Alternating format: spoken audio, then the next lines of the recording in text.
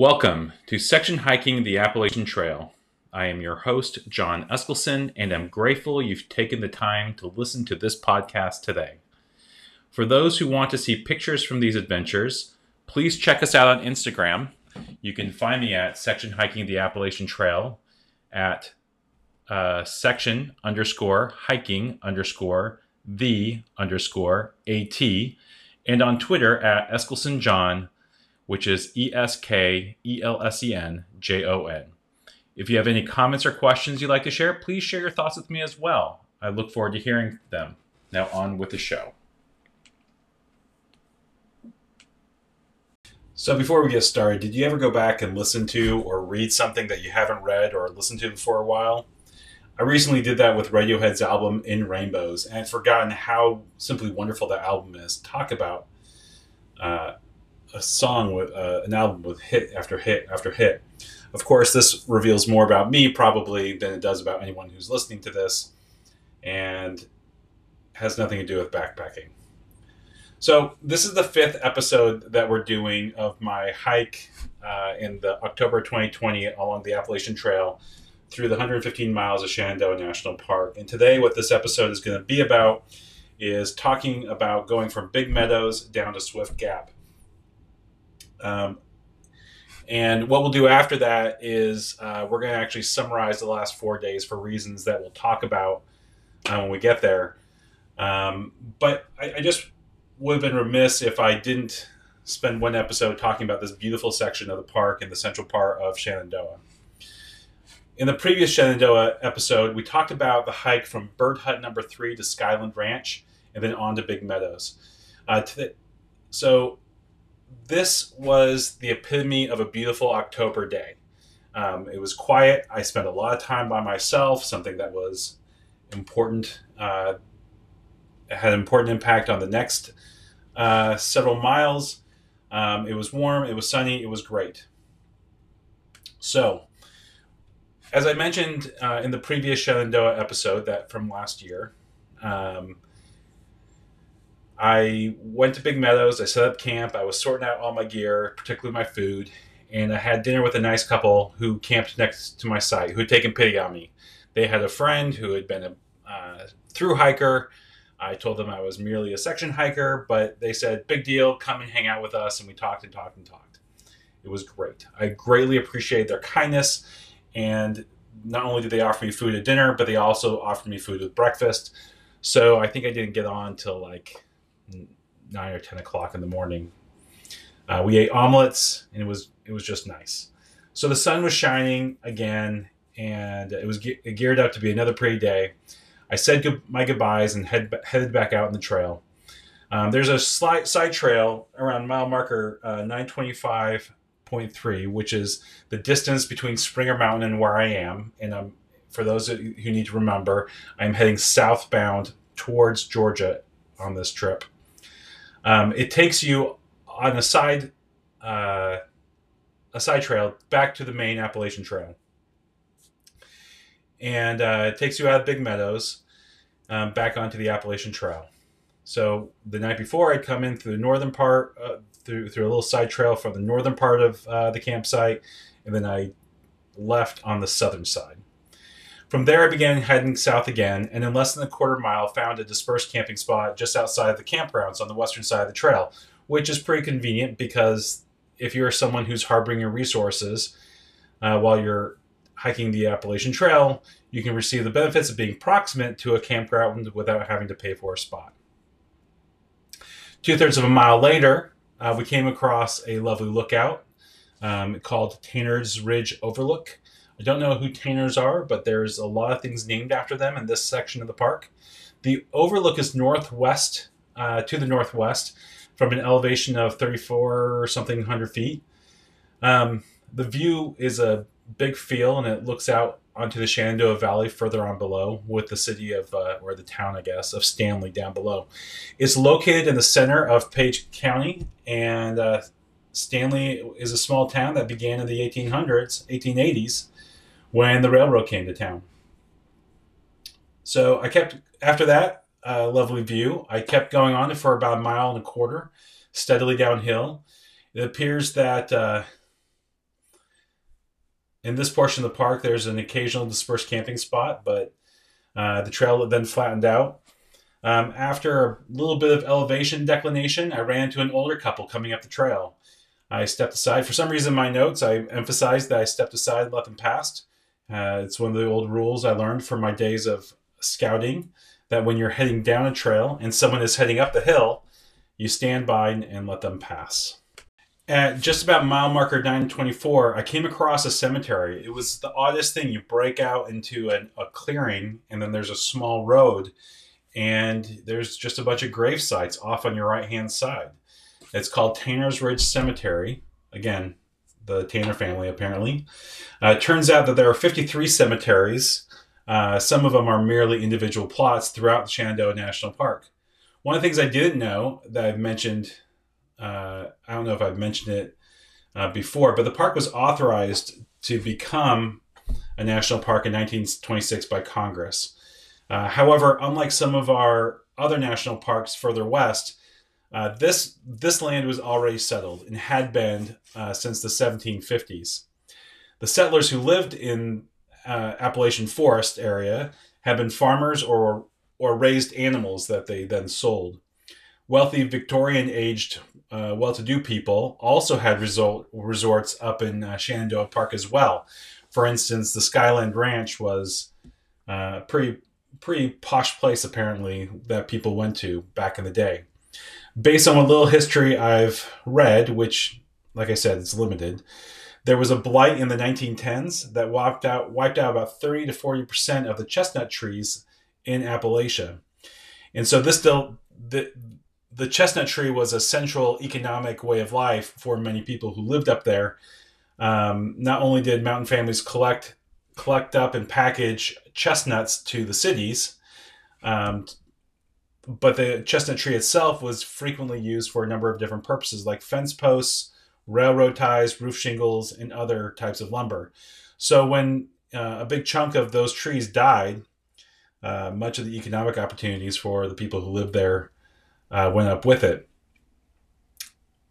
For my perhaps overly political eye, that it made it easier in 1927 for Virginia authorities to authorize the condemnation of all private property within the boundaries of the new park, and condemning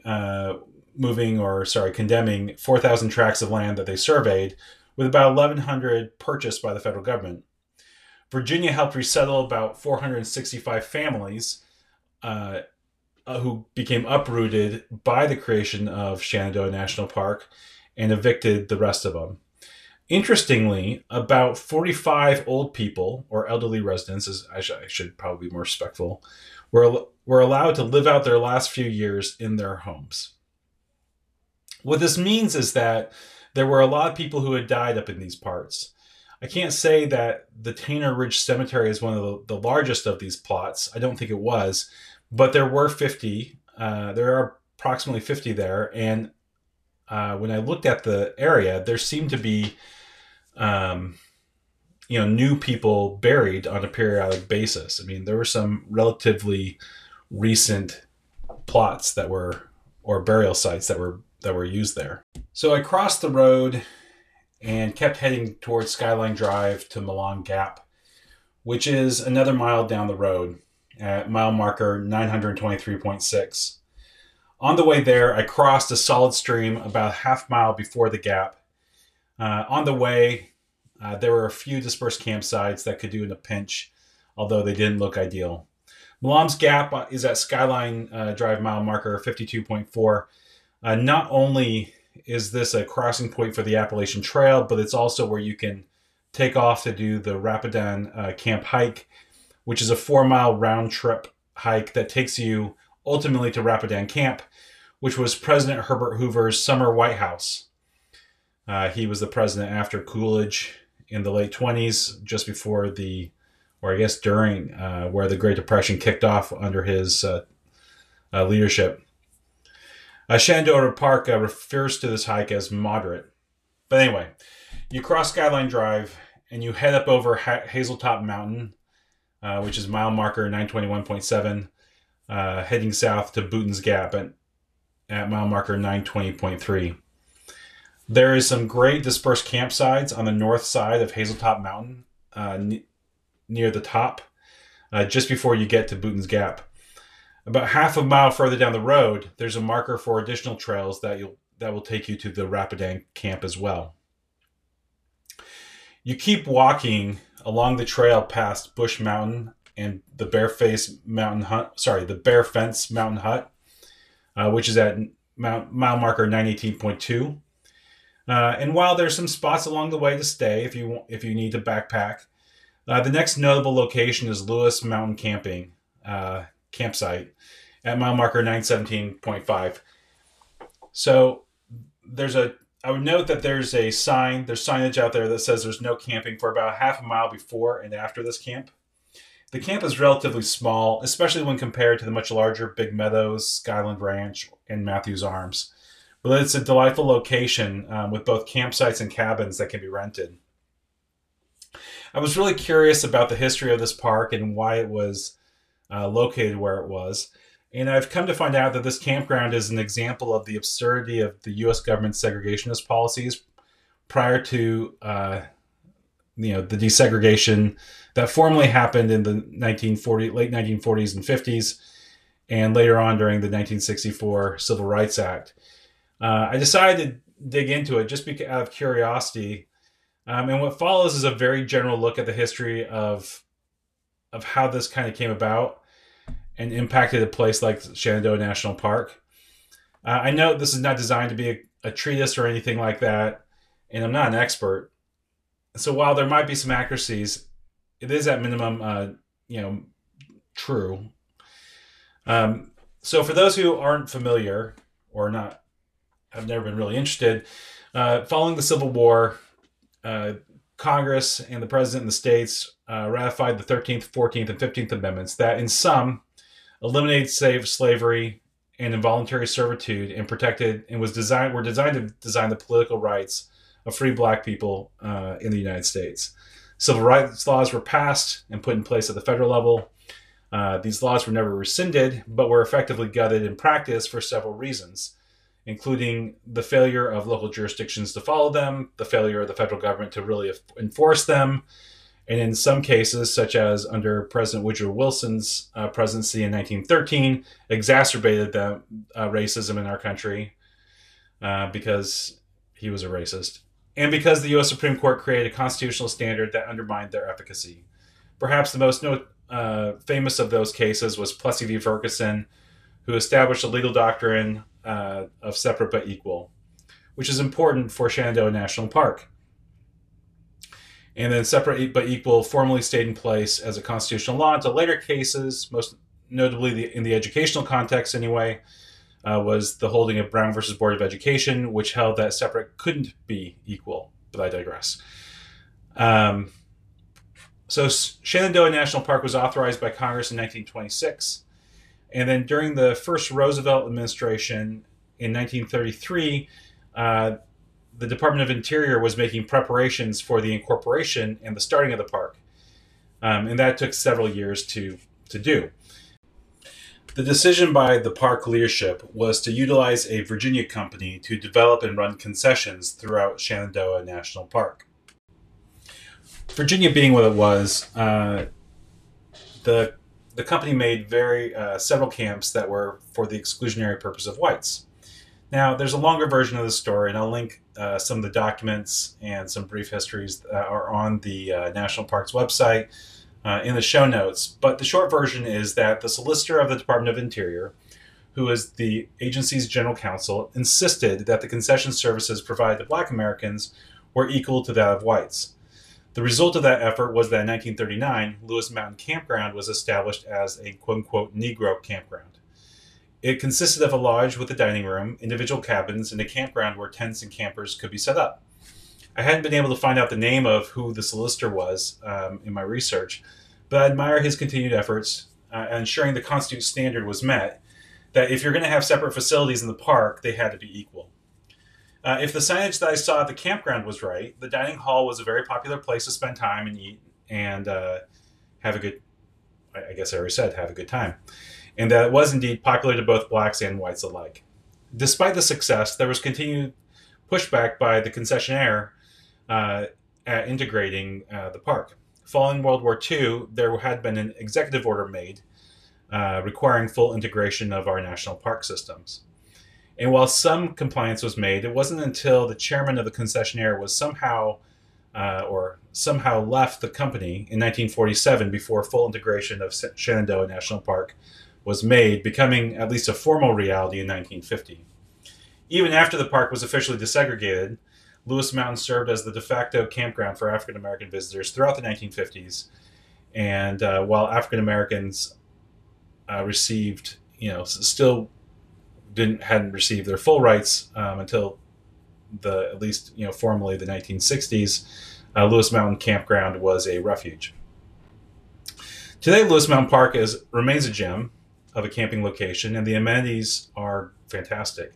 Unlike the shower prices up at Big Meadows, showers at Lewis are only $1. It's only $15 a night to camp in the park, and there's a very well-stocked camping store. Honestly, when I go back and car camp in the park, this is one of the places where I'm going to want to stay. Going past Lewis Mountain Campground on the trail, the next thing you see is a big stream at mile marker 915.8. There's shortly thereafter a turnoff at the Poquoson Hut, which is about 3/10 of a mile away. And that looked like it might be a good place to stop. But, the hut was locked up, and there was only a wet muddy patch for a stream. So, given the time of day, that the sun was still up and it felt early, I kept going. Shortly thereafter, I ran into 3 DC people on the trail who were hiking. And for those who are listening to this who are familiar with DC people, you'll know what I mean. I can't remember exactly what my interaction was with them over the distance of time, but my notes indicate that they were nincompoops. I vaguely remember them being know-it-alls who thought my goal to get close to and camp at Swift Gap was foolish because there wasn't an official hut before I got to the Gap.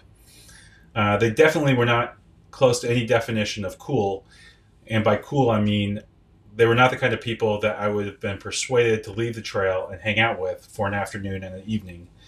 Needless to say, we moved past each other and I continued down the trail.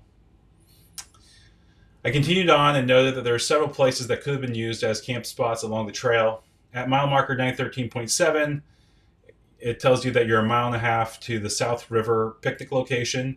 That location, when I got there at mile marker 912, it's a really nice park, really nice picnic area. You can spend time chilling, eating, getting water, and resting. But as it was late in the day and I needed to get to my camping location for the night, I decided to press on and noticed a few camping spots that would work in a pinch near the camping area, near the picnic area, but I don't think you're allowed to camp there. But I ended up finding a dispersed camping spot around mile marker 910, just before you make a significant descent into the Swift Gap entrance, and there I stopped for the night.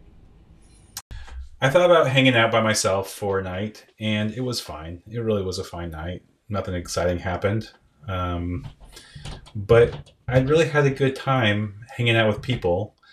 If you may or may not have noticed through these things, I'm kind of an extrovert. But both the 2 previous nights at Bird Nest number 3 and at Big Meadows, I really had a good time talking with people and getting to know people. It was lovely, and I really enjoy being around people. So I was looking forward to the next day when I was going to be joining up with my friend Chris from North Carolina, who's going to hike with me the last 40 miles of the trip.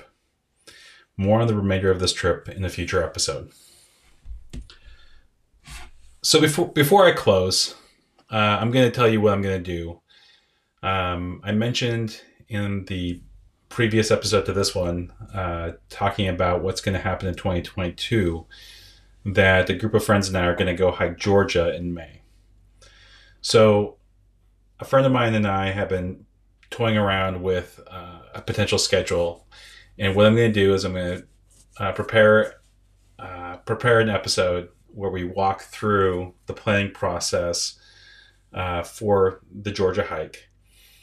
And then after that, I'm going to do the final episode on Shenandoah. So I'll be all caught up on Shenandoah. And then after that, we'll see where we go next. But I have several episodes I know I plan to do.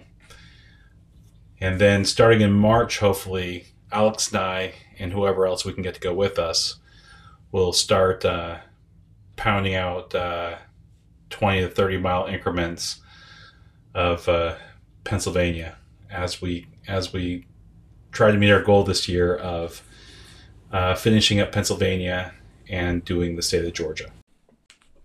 Thank you for listening to this episode of Section Hiking the Appalachian Trail. I'm glad you took time to listen and learn more about the trail and the adventures that me and my friends have along it. If you'd like, please subscribe to this podcast to hear more of the adventures we have as we go along and section hike the Appalachian Trail. Also, feel free to leave a review and give us a rating. We welcome your feedback. Finally, don't forget to follow us on Instagram at Section Hiking the AT, or follow me on Twitter at EskilsonJohn. Until next time, happy trails.